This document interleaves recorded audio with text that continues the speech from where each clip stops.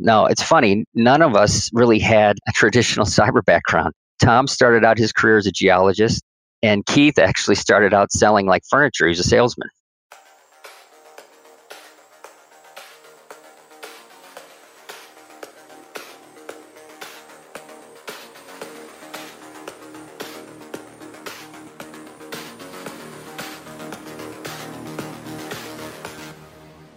Welcome to Getting Into InfoSec. I'm your host, Ayman Elsawah. My guest this week is Eric Strom. Eric is the unit chief of the Mission Critical Engagement Unit, where he oversees the FBI's private sector outreach. In our discussion, we talk about how his unique skills helped him in his job. I think we took our unique backgrounds and applied them in a way that we were able to get things done. He also shares some excitement during his tenure. And so as we're taking it over, it was really interesting to sit behind one of the malware analysts and watch Wireshark and watch the instructions coming out across the wire. As well as reflections on a career in cybersecurity. It's probably the most rewarding thing you'll ever do in your life. People are always there to help. And that's what I really enjoy about the cyber community in itself, is that people always kind of go out of their way to help each other out. All right, on to the show. Hi, Eric. Welcome to the show. Thanks for having me. Yeah, thanks for coming on. So for those out there that might not be familiar with you or your work, can you give us a little about what you do today? Sure. Well, my name's Eric Strom. I'm currently the unit chief for the Mission Critical Engagement Unit, which is the FBI Cyber Division's unit that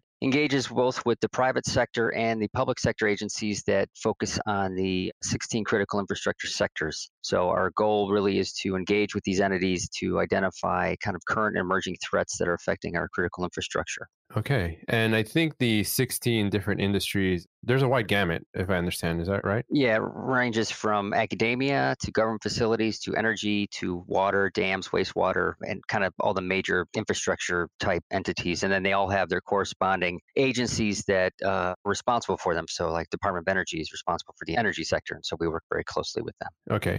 So now, is this a one part of a cyber division in the FBI, or is this the cyber division in the FBI? So I'm based out of our headquarters. So it's the main cyber division headquarters. And the way things are broken down is we have our 56 field offices that are in the field, but I'm at the main cyber division headquarters, and we're one unit within the cyber engagement and intelligence section. So there's a number of sections, 5 sections within cyber division, and we're in one of those. Oh, I see. Okay, great. Yeah, just for those out there that might not be familiar with the different organizational makeup of the FBI. Right. I think it's changed a little bit over the years. It changes almost every 2 years. Oh, every 2 years. Okay. It's more out of trying to stay up to date with current cyber threats. And so it evolves as fast as it can. So that's not really a dig. It's just that we have to change in order to keep up with the pace of what's going on out there. That's actually pretty good. Given how fast technology changes, I think that's pretty good, actually. Yeah. Even many startups don't change as fast. So that's pretty cool. Great. So tell us how you got to the position you are today. Well, so I've been in the Bureau for 21 years. I started in June of 1999. I had previously been an attorney in Chicago. I had gone to law school in Chicago and worked for about 3.5 years, practicing both criminal defense and civil defense work. And I just happened to go to school at John Marshall Law School, is right down the street from the Dirksen Federal Building in Chicago. That's where a lot of the federal agencies were housed. That's where all the courts were. And so we had the benefit of engaging with a lot of different agencies. Guys would come over and talk about what they did, whether it was ATF or DEA or FBI or U.S. Marshal Service. I had friends that were clerking for U.S. magistrates, and they would talk about the different agencies they engaged with. And so throughout that process, I kind of became interested in working with the FBI. I always liked the criminal aspect of the law. I liked being in the courtroom. And so I applied pretty much right after I graduated from law school, but they wanted me to be a little more seasoned as far as work experience. And that's holds true really for everyone. They kind of want you to work a little bit. They want the FBI to be your last job, not your first one. They want you to bring the experience that you learn out in the private sector or other government agencies to the FBI. And so it took about 3 years to get in. And that's partly just because of the process, whether it's the background checks, the health screenings, and then just the interview and then the testing and everything. So if I understand correctly, you applied and then I guess didn't get accepted initially. Is that right? Well, no, it was just that just is how long the process took. Oh, okay. So I applied, and then based on the need at the time, they just kind of, I don't want to say strung me along, but they kind of just, they wanted to keep me interested, but they just said, we'll keep calling you when we're ready. Oh, interesting. And it seemed like so many months I get called down and would have to do some sort of phase phase one testing, which would be a written exam, and then two would be the interview and things like that. And it just progressed. And I enjoyed what I was doing as a lawyer. And so this was just kind of happening. And fortunately for me, the timing worked out that when they did call and say you've been accepted, that I was ready and raring to go. And next thing you know, I was in Quantico in June of 99 and went through my 4 or 5 months of training. And then my first office was Pittsburgh division. I never lived there before. I had a friend that grew up there, and that was about the extent I knew about the city. Okay. And basically, I started working on a drug and organized crime squad. I was on the SWAT team, a tactical team, and I was also a firearms instructor. So very kind of violent crime centered career. I really enjoyed it. But as the years went on, there were some supervisors and other people that I met, and one of which was a man named Dan Larkin. And he had this concept of creating a shared space where we would work with industry and academia and law enforcement to try to tackle this emerging cyber threat that was growing. And this is in the early 2000s. Okay. We had already created the Internet Crime Complaint Center, which is down in Fairmont, West Virginia, which takes in a lot of victim complaints. At the time, it was a lot of like frauds on different payment platforms and things like that back in the day. And he wanted to create a similar platform that companies could go to about different frauds and other cyber threats that were facing them. So we kept in touch. He eventually created this new group, and they built this nonprofit called the National Cyber Forensics and Training Alliance, NCFTA for short. And they embedded an FBI unit in there. And he asked me if I was interested in coming over and working it. And I had never really worked cyber threats before, but I had worked a lot of Russian organized crime before. And the Russians were very involved in pretty much everything from violent crime to art theft to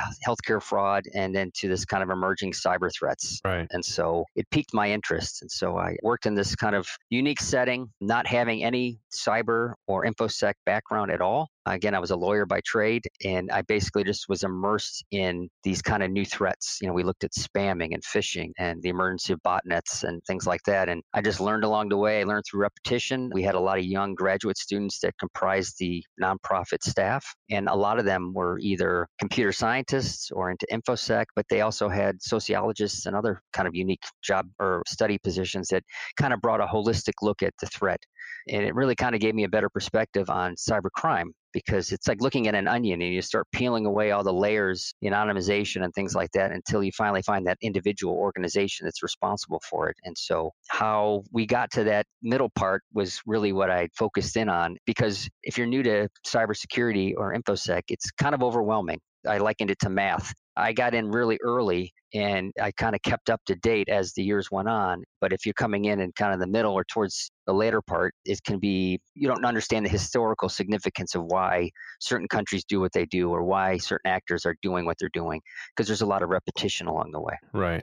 Okay. And so you're at this nonprofit, which is interesting in and of itself. And you're an FBI embedded in the nonprofit and doing these investigations. Yes. I was one of the headquarter unit. So we were considered an offsite. So we were assigned to Washington, D.C., but we were located within this nonprofit in Pittsburgh, Pennsylvania. Okay. And there was 6 or 7 of us that were embedded with a unit chief. So Dan Larkin was my boss. And we all looked at different threats that were kind of dominating the cyber field at the time. And like I said, there was the spamming, there's phishing, there was kind of the online frauds that you were seeing, whether it was online pharmaceuticals and other related things. And then we started looking into what we call the underground forums. And that's where really kind of piqued my interest, because I likened that the closest to organized crime.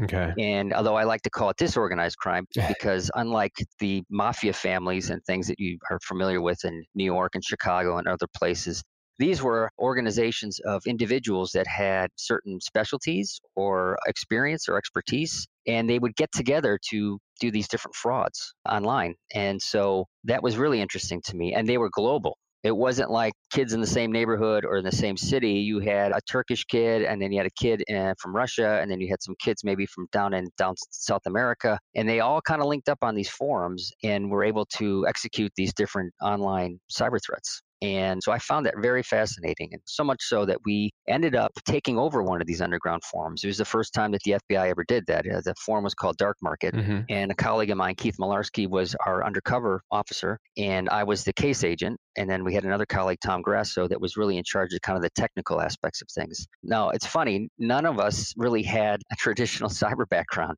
Tom started out his career as a geologist, and Keith actually started out selling like furniture. He's a salesman. Wow. And I was a lawyer. But the three of us together, we had interest in information security and cyber. And I think we took our unique backgrounds and applied them in a way that we were able to get things done. I mean, Keith is the great example. I mean, here's this guy who was a salesman before he got into the FBI. And essentially his job as an admin for this firm that we took over was he was selling these guys on believing that we were just as bad as they were. Right. And we were really successful at it. So we ran this forum for 2 years. We prevented about 70 million in loss, and we arrested a little over 75 folks globally. And the really important thing about this case, aside from the fact that it was kind of a game changer for the FBI, it was the fact that we really started to develop our international relationships with our foreign partners and police partners. We were working a lot with the Germans, a lot with the UK, Turkey. We had a Turkish police officer embedded with us for almost a year. We also worked with Switzerland, Belarus, and a couple other countries. And that really kind of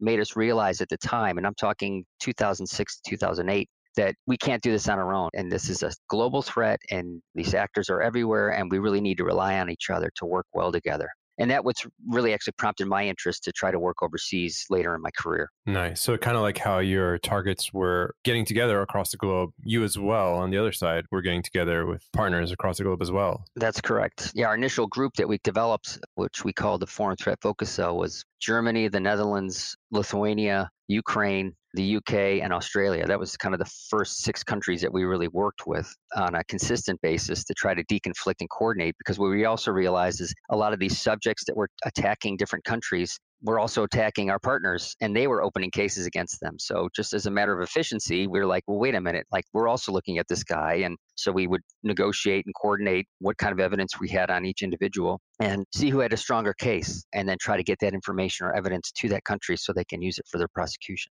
Okay. So we have a furniture salesman, we have a geologist, and a lawyer, and I'm sure many others with varied backgrounds. So you talked about the salesman using his sales skills. What are some skills or assets that you guys brought to the table? And you guys meaning you all, women included. What are some assets you all brought to the table from your non-cybersecurity backgrounds that really helped in some of the cybersecurity investigation? Like, I love the sales analogy. What are some others that you noticed? For me, being a lawyer, you can't do an undercover without getting all sorts of authorities and approvals by both the FBI and the Department of Justice. Yeah. And so that whole process where you're reporting back to whether your supervisors or judges or folks back at headquarters, that was my responsibility. And so in order to keep us administratively pure, and really my goal was to keep it a good precedent, because what we wanted to do was this model that we were creating as far as taking over a form and running with it, we wanted it replicated in other investigations in other fields. Gotcha. And really, in theory, because we were a headquarter unit, we were kind of at a disadvantage because headquarters is not like the field. The field has ready access to U.S. attorneys. They have an evidence room. They have an ELSHA room that's electronic evidence and all these other support systems that help with their investigations. Oh. We did not. And so we had to rely on, again, I kind of leveraged my relationships with Pittsburgh field office because I used to work there. And we worked out a deal where we'd be able to leverage their support systems to help us with this case. And in return, we were then referring cases on subjects out to other field offices like New York or Omaha, Nebraska, or Chicago. And so we became almost like a referral mechanism, both internally within the United States, but then also externally with our foreign partners. And I'd be remiss in not saying that we also work very closely with the U.S. Secret Service because they also were kind of getting into this field at the same time. Obviously, one of their mandates is looking at financial crimes, and especially online. And so we did a lot of deconfliction and coordination, both with their headquarter units as well as their local Pittsburgh office, which was very helpful. And then in return, a lot of the stuff that we were able to identify in our case solved a big case for them. They had a case against a gentleman named Max Butler, who was actually arrested out in San Francisco. His nickname was Iceman, and the Secret Service and our case were kind of looking at him, but they had some really good evidence against him. So we tried to provide them as much as we could to help them get him, because he had a knack of kind of disappearing and basically stealing wireless signals all over San Francisco. So you can never really track him down until they eventually did. They got one of those rare no-knock warrants to get him because he was always online, and the concern was that he would lock up all his systems and we wouldn't get any of the evidence on there. So it was a very interesting spin-off case of what we were doing, and they've written some books and other things about him. But he was an interesting character, and we subsequently brought him in after he went to prison to talk to companies and cybersecurity reps to talk about what he did and how he did it. And one thing I learned over these years is a lot of these criminals, they love talking about themselves and what they do. And so they're really engaging and they love to spill the beans and talk about everything that they did. Right. And they get really excited about it. And it really shows you how easy it is for young people to kind of fall into that kind of lifestyle and not realize the damage they're causing. And I believe, back in the day, the damage globally wasn't as bad because we weren't as interconnected as we are today. But today you look at things like the Mirai botnet and other things where they're knocking off major companies offline. I mean, you're talking about the significant financial losses and communication losses and other things. And I think a lot of young people just don't realize the power that the internet has these days. Right. They're very abstracted from the impact. Correct. I guess, yeah. And from understanding, you have a lot of people showing their exploits online on YouTube, and it's quite interesting. Right. Again, and you try to take advantage of that. Right. And I think that's what we did. And again, that's where kind of Keith kind of came in and was able to develop these friendships. And to be honest, once the case broke out and it was mentioned in the news that the forum was actually run by the FBI, he had a lot of people reaching out to him still and under his persona saying, this isn't true. You are the greatest guy ever, and then he would just say, well, it is. And you probably would be best if you just turned yourself in. Oh my God. And we had a couple instances where they called the local police and said, I've been doing this and I've been working with this individual and it worked out. But yeah, I mean, that's the kind of trust he developed. And really, trust is the big word here, because between myself and Tom and Keith, the trust we developed both with partners in law enforcement, our foreign partners, and really the private sector partners. Because as I mentioned, we prevented $70 million in loss. And so as these guys were posting bank accounts and brokerage accounts and other things online on this forum, we were scraping those out and then contacting these different companies saying, hey, we're seeing your client's information being sold. And they would confirm, yes, that is. And so they would take matters into trying to mitigate those losses. And so in doing that and having that kind of two-way exchange, we really developed solid relationships that the FBI could then leverage later on, and vice versa. We got to know a lot of these folks and what we were doing. And we had the benefit in our group in particular that, because eventually I took over this unit in 2010. Okay. And we were together for almost 10 years, which is really unheard of in government speak. Most people kind of move to different positions, but we really enjoyed what we were doing. And we could see that it was a tangible difference that you can see being made, which is another thing. Cyber cases can be long-term and time-consuming because of the sophisticated nature of things. But ultimately, the end result, when you either make a disruption or you make an arrest or you indict or you taking money back out of their accounts that they stole, I mean, it's really satisfying at the end of the day. And I think it's really the mission which draws a lot of people into the FBI and what we do and the variety of types of work we do. I mean, it constantly changes. The threats constantly change. And that really makes the job interesting. There hasn't been a day that I've been in that I'm like looking clock watching. I'm like, okay, when's this day going to get over with? It's usually like, oh my gosh, it's already 4 o'clock. Like, what's happening? And that's great. That's the thing I really like about it. And I've known some guys that have left and have gone to work for companies and they're like, I'm making more money, but it's just not the same mission. You're not helping people as much as we like. So yeah, it's wonderful. There's a lot to unpack there. So tell me, what's a really creative way you solved the problem in your years of experience? What is the most creative solution that you came to a problem and lessons learned from that? It's a good question. So I know it literally took us 18 months to kind of get this approval, but we ended up doing what a lot of researchers do. But we did it ourselves as the FBI, but we ended up developing a self-infection platform where we were infecting ourselves with different types of malware. But I mean, from the legal standpoint, you've got third-party liability and other things. So we really had to walk a kind of a tightrope when it came to what types of malware we were infecting ourselves with and then how far we'd let it go. Are you referring to a particular incident or just in general? In general. Okay. Basically, we provided a service. And here's the issue. So you have all our 56 offices that we work with. And each office, for a time in the very beginning of cyber, each office was developing its own malware kind of collection. It was doing its own forensics and all this kind of stuff. And so we wanted to kind of centralize it. And that way we weren't taking resources away from the field, but we were actually providing a service that headquarters could provide to the field. And so we would canvass the field offices saying, okay, get us a sample of this malware and we'll run it in the wild and and see what it does, and we'll get you the information back, what IPs it's calling out to, and try to identify what this is doing. Hmm. And in fact, one case we had, it was the Game Over Zeus case. We infected ourselves with it. And then when we actually took the botnet down, and when I say take it down, it was group work. We had researchers from universities, we had private sector companies, we had other nonprofits all helping us take this very sophisticated botnet down. Right. But we had infected ourselves with it as well. And so as we're taking it over, it was really interesting to sit behind one of the malware analysts and watch Wireshark and watch the instructions coming out across the wire. That's amazing. It was really cool. Wow. And that's when it really kind of sunk in, because to me, it was like a tangible thing. I can actually see it happening as it was going on. And that's really kind of got me hooked. I'm like, hey, this is a great thing we can be doing from now into the future. Hmm. That brings legal challenges, though. I would have loved to push out patches and fixes all over the world, but you're basically butting into country sovereignty, and a lot of countries don't want that. Right. And so we had to do a lot of workarounds, one of which was we infected ourselves and we started collecting all the foreign IPs. And then we made arrangements with another nonprofit to then share those with foreign ISPs and foreign governments so that they can then remediate the problem. That was the best we can do outside of trying to actually fix the problem globally, just because it just wouldn't happen. That argument went all the way up to the Attorney General, and Wow. he said he'd rather not do that. So, but I mean, it's little things like that. Yeah. You have a problem and it kind of blows up into something like that. And you're like, at the end of the day, you're like, wow, you're really having a huge impact on things. Yeah. When you have like a lot of legalities and foreign governments involved, I guess you got to get a little creative. Yeah. You're trying to help, but then you have egos involved and different laws and stuff like that. Yeah. Correct. That's where my criminal defense attorney hat would always come on. Mm.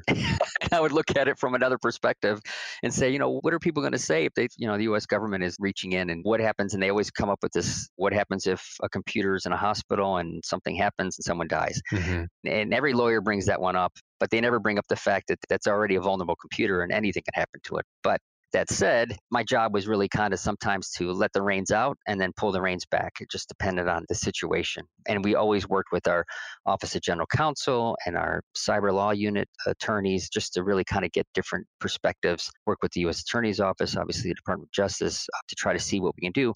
Again, because we wanted to set good precedents. We want to do things where we can always say, hey, that worked out well. Let's try that again in this situation, because it worked so well in the prior one. And legally, we were administratively pure. So those are the really kind of neat kind of challenges that, unlike some of these other operational divisions that we have, whether it's criminal or counterterrorism stuff, that we face almost daily. And it really kind of gets your mind going and really keeps you involved in kind of how you can challenge yourself and challenge the system at times to make change. Yeah. What are some important skills that are essential right now in working in cybersecurity, at least in the FBI, either technical or non-technical skills? Can you expand on what you're seeing right now as some really useful skills to have on both sides? Sure. Yeah. The ideal agent, computer scientist, whatever, would be very technical, know the law, be a people person. I mean, there's a lot of different aspects that you need. Because of the international nature of things, because the private sector owns 90% of the internet, I mean, you have to be able to talk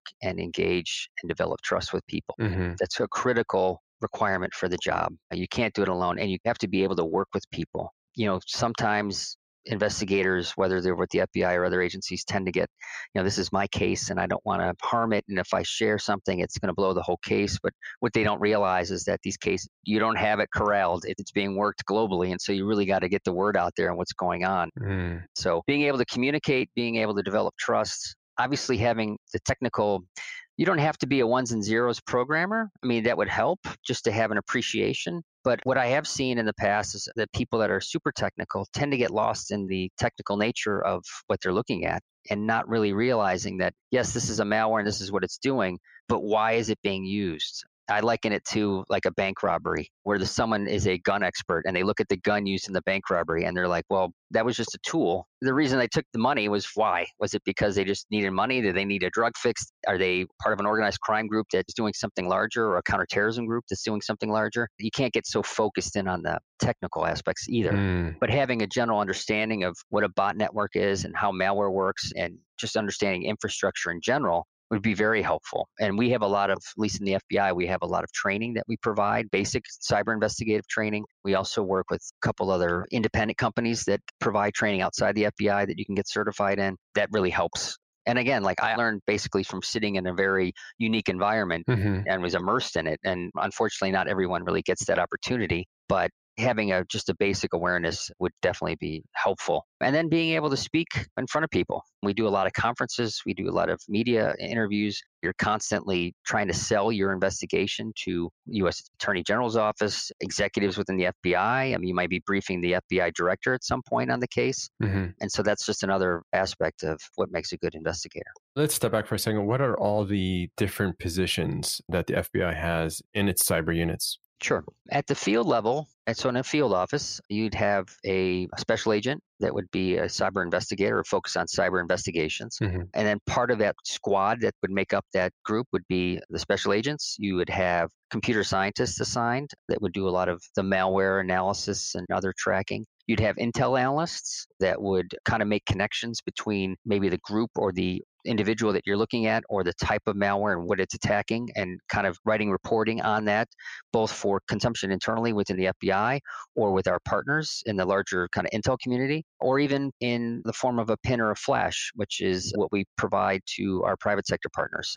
So a PIN is kind of a high level private industry notification that we provide to, I guess it'd be written more to an executive level overview of kind of what the threat is. And then the flash is actually basically the YARA rules and other things, the IOCs that maybe the particular malware is associated with. And so anybody who's a defender at a company or whatever can then use those or input those into their system to try to identify whether they have an issue or not. And then you have management program analysts as well. And so and SOSs. So there are other professional support that do additional either reporting or research. So you kind of work as a big team. And the headquarter entities are kind of similar in that you've got supervisory special agents that are usually manage a particular program. So they're responsible for certain field offices, or in my case, they're responsible for a certain sector. And then you have management program analysts that support them. They do a lot of presentations. They do a lot of the kind of massaging information and exchanging information, making sure it's getting to where it needs to go. And then you have intel analysts that obviously develop collection requirements and things like that. So when we are reaching out to a particular energy sector or a company within that sector,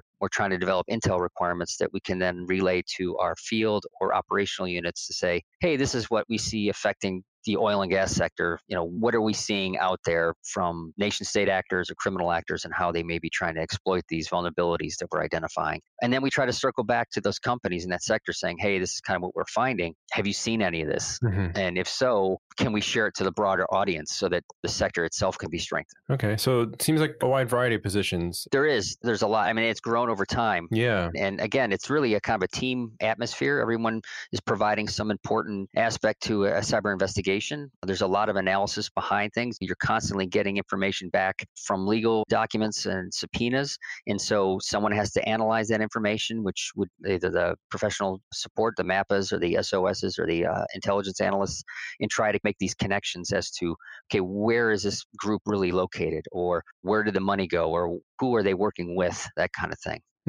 Does the FBI have a need for all the positions right now, or are you seeing a stronger need for some positions more than others? I think the FBI is kind of reflective of the overall kind of private industry. I think we're always in need for anybody who has the interests in cyber training. I think it kind of ebbs and flows when we need, whether it's an agent or an analyst or an SOS. I think it just depends, but that shouldn't dissuade anybody from applying. I think the Bureau, after 9/11, cyber became one of the key backgrounds that we were looking for, as well as like language ability and things like that. It used to be just attorneys, lawyers, police, and military. And then they kind of started opening that aperture up, and cyber was one of them. And so if I'm ever out and about at a recruiting event or a major cyber conference or something, and I'm talking to people, I'm always trying to convince them that, hey, this is a great job. You're more than likely going to be traveling around the world. So you'll be using a passport. You'll need a passport if you don't have one. You kind of run through it.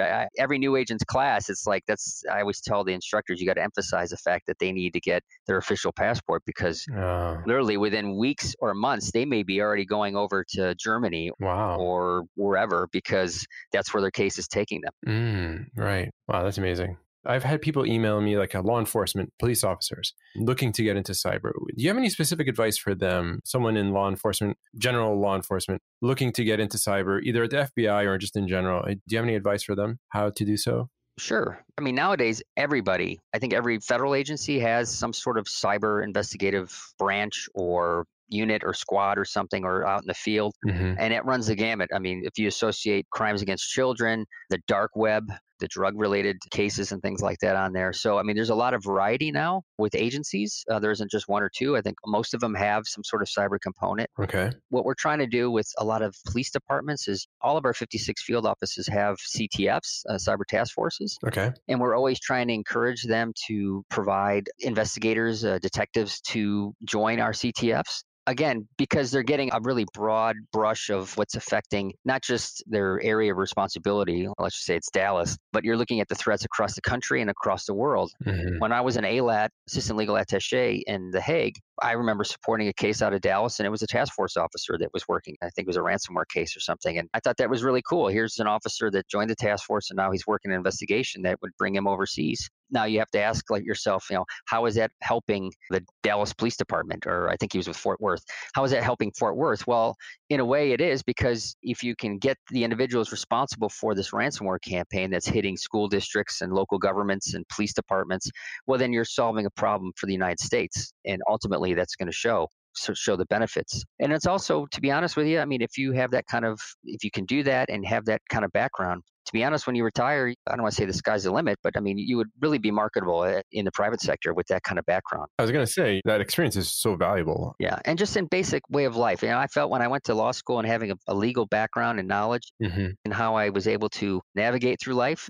These days, you need to have some sort of basic InfoSec or cyber background, because, I mean, just look at these virtual schools around the country. I mean, helping a child, trying to log in and figure out what's going on. Yeah. I mean, just having the basic understanding of how your home network works is helpful. So, I mean, it's very important. One other thing I like to mention is our NCIJTF, which is the National Cyber Joint Investigative Task Force, which the FBI runs in collaboration with 20 other agencies. I think we're renewing, it's almost like an internship or a fellowship that we have with local and state police departments, where we're bringing in different folks to have them work in kind of this collaborative environment to learn more about what we're doing on the cyber front at the federal level and how we're collaborating through the interagency. And then we also have our National Academy at the FBI that we always bring state, local, federal, and foreign partners in.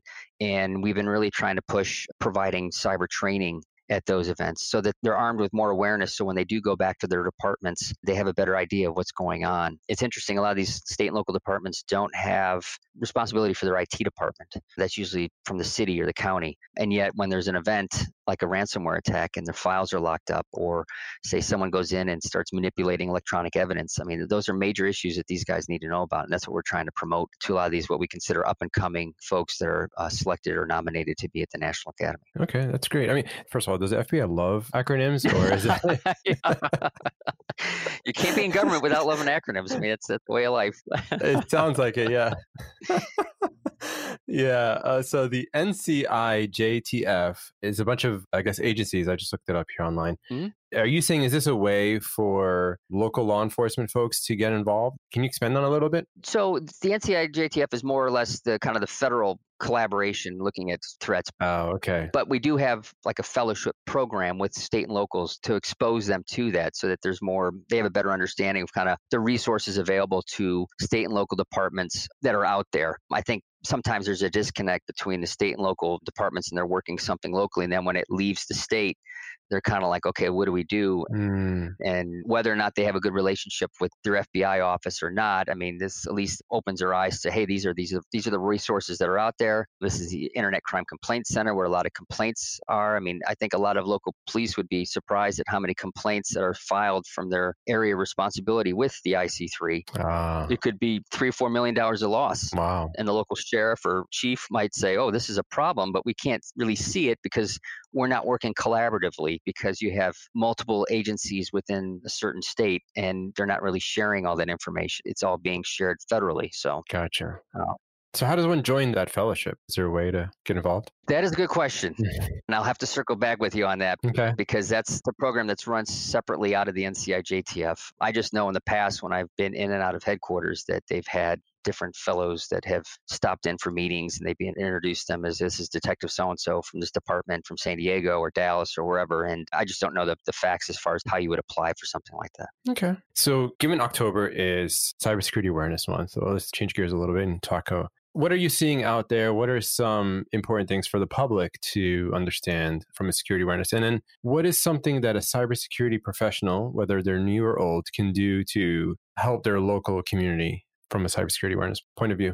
Well, I have this conversation a lot in the office. Right. Cyber can get really complicated real fast. Yeah. And usually my spiel when I'm talking to companies or partners, I always go back to football. It's just all about blocking and tackling. It's all the basics. If you're running a company and you're the CISO or CTO or whoever's in charge of kind of the cyber infrastructure and responsible for cyber defense, it's really about informing the employees of what they should and shouldn't be doing. Mm-hmm. And that's a 24/7 job. Yeah. You're constantly training, constantly advising them, and you really need the full support of the C-suite in order to be able to push this down. And because if the C-suite's not paying attention and they're not being responsible, well, then the rank and file folks are going to say, well, they're not doing it, why should I? And that's really where your vulnerabilities pop up. It's not the computer or the types of programs, it's really the person behind the keyboard that gets you every time. Mm-hmm. And that's really a problem. And so we're always constantly talking to people that they need to make sure that they're training their folks to have good password management, that they make sure that they're not clicking on everything that they see online, that they verify who's reaching out to them, because there's a lot of social engineering going on, whether it's through the phone or through online. And these are really kind of the basics where folks can get into the network and then they just kind of hang out there for a long time. Yeah. And then next thing you know, you're losing all sorts of money, intellectual property. So that's really what it boils down to. You also have to realize what's most important within the company. What are your crown jewels that you need to protect and make sure they are protected? Do you segment your network so that you can't get into the R&D from the normal network? Are you segmented from other companies or other offices that are global? And are you protecting yourself that way? There's a lot of things that I think if you went to the basic CISO school that they always beat in everyone's heads. Yeah. But I mean, we just repeat that because those are really the basic things that you need to look out for. And that's what's really important. We always encourage companies to develop strong relationships with their local field offices. Mm-hmm. Because when there's an issue, the people that will be responding will be the local field office. That's going to be the first phone call. The stuff that my unit does, we're almost kind of like the backup. If for some reason they can't get to the hold of the field office, they call us or they call the Office of Private Sector or some of the other outreach units that we have and try to get in touch with the FBI. But ultimately, for the general counsel of a company, for the CISO of a company, to have those early discussions when everything's calm and fine and knowing how the FBI will react, knowing what the FBI will do with that information, knowing who else, what other agencies may respond, because a number of agencies have, as part of our new cyber strategy, it's really kind of a whole of government aspect to this. And so you'll have DHS CISA that provides some remediation. We're more threat response. And so we all bring certain aspects to the table, and to have that Rolodex of people, hey, this is who you need to call and this is how they're going to respond. Knowing that ahead of time instead of when you're in panic mode and you've got your PR people and your lawyers and everybody kind of figuring out what's going on. Yeah. Having that laid out ahead of time will really produce great results in the end of the day. And knowing what those expectations are really important. And to be honest, one of the things that our unit's doing is reaching out to a number of CISOs that we've worked with and said, hey, when you first got the job and you didn't have a relationship with the FBI, what were your first couple questions? What would you want to know ahead of a meeting or during a meeting with the FBI? And we kind of provided a sheet basically to hand out or give to the field offices. So when they do have those initial conversations with a new partner or a new company, they can say, hey, these are some questions that you might want to pass to your general counsel. And that way, if there's any follow-on, we can get back in touch with them and talk to them. Oh, that's pretty good. Yeah. And we also have 2 programs that, again, my unit runs. It's the CISO Academy that we run twice a year out of the FBI Quantico. They're on hold right now because of COVID. Right. But typically we bring in 30 to 40 CISOs from around the country. They're usually nominated by the field offices, and we bring them in for 3 days, and they kind of see what the life is like in the FBI Academy for the agents and analysts that are going through the training. And then we have some briefings for them, panel discussions, and then it just kind of helps us spend time with them. We spend the whole week with them in the dorms and get to know them better. They really can't go off base, so they're kind of a stuck audience, so it's great. Oh, okay. And we also have these regional general counsel summits that we work with the field office on, so that allows them to kind of have these conversations with general counsel. We'll bring attorneys from the FBI, maybe from the U.S. Attorney's Office, and so they have a really good idea of, hey, where's our information going? Are we going to meet the media right away? What's going on? And there's a lot of misconceptions out there, and I think this is our effort to try to say, hey, no, it's not like that. Here's the U.S. Attorney's Office. They can seal things and keep them quiet ahead of time because obviously we don't want to affect an investigation, but we also don't want to re-victimize the victim, I guess, if that makes sense.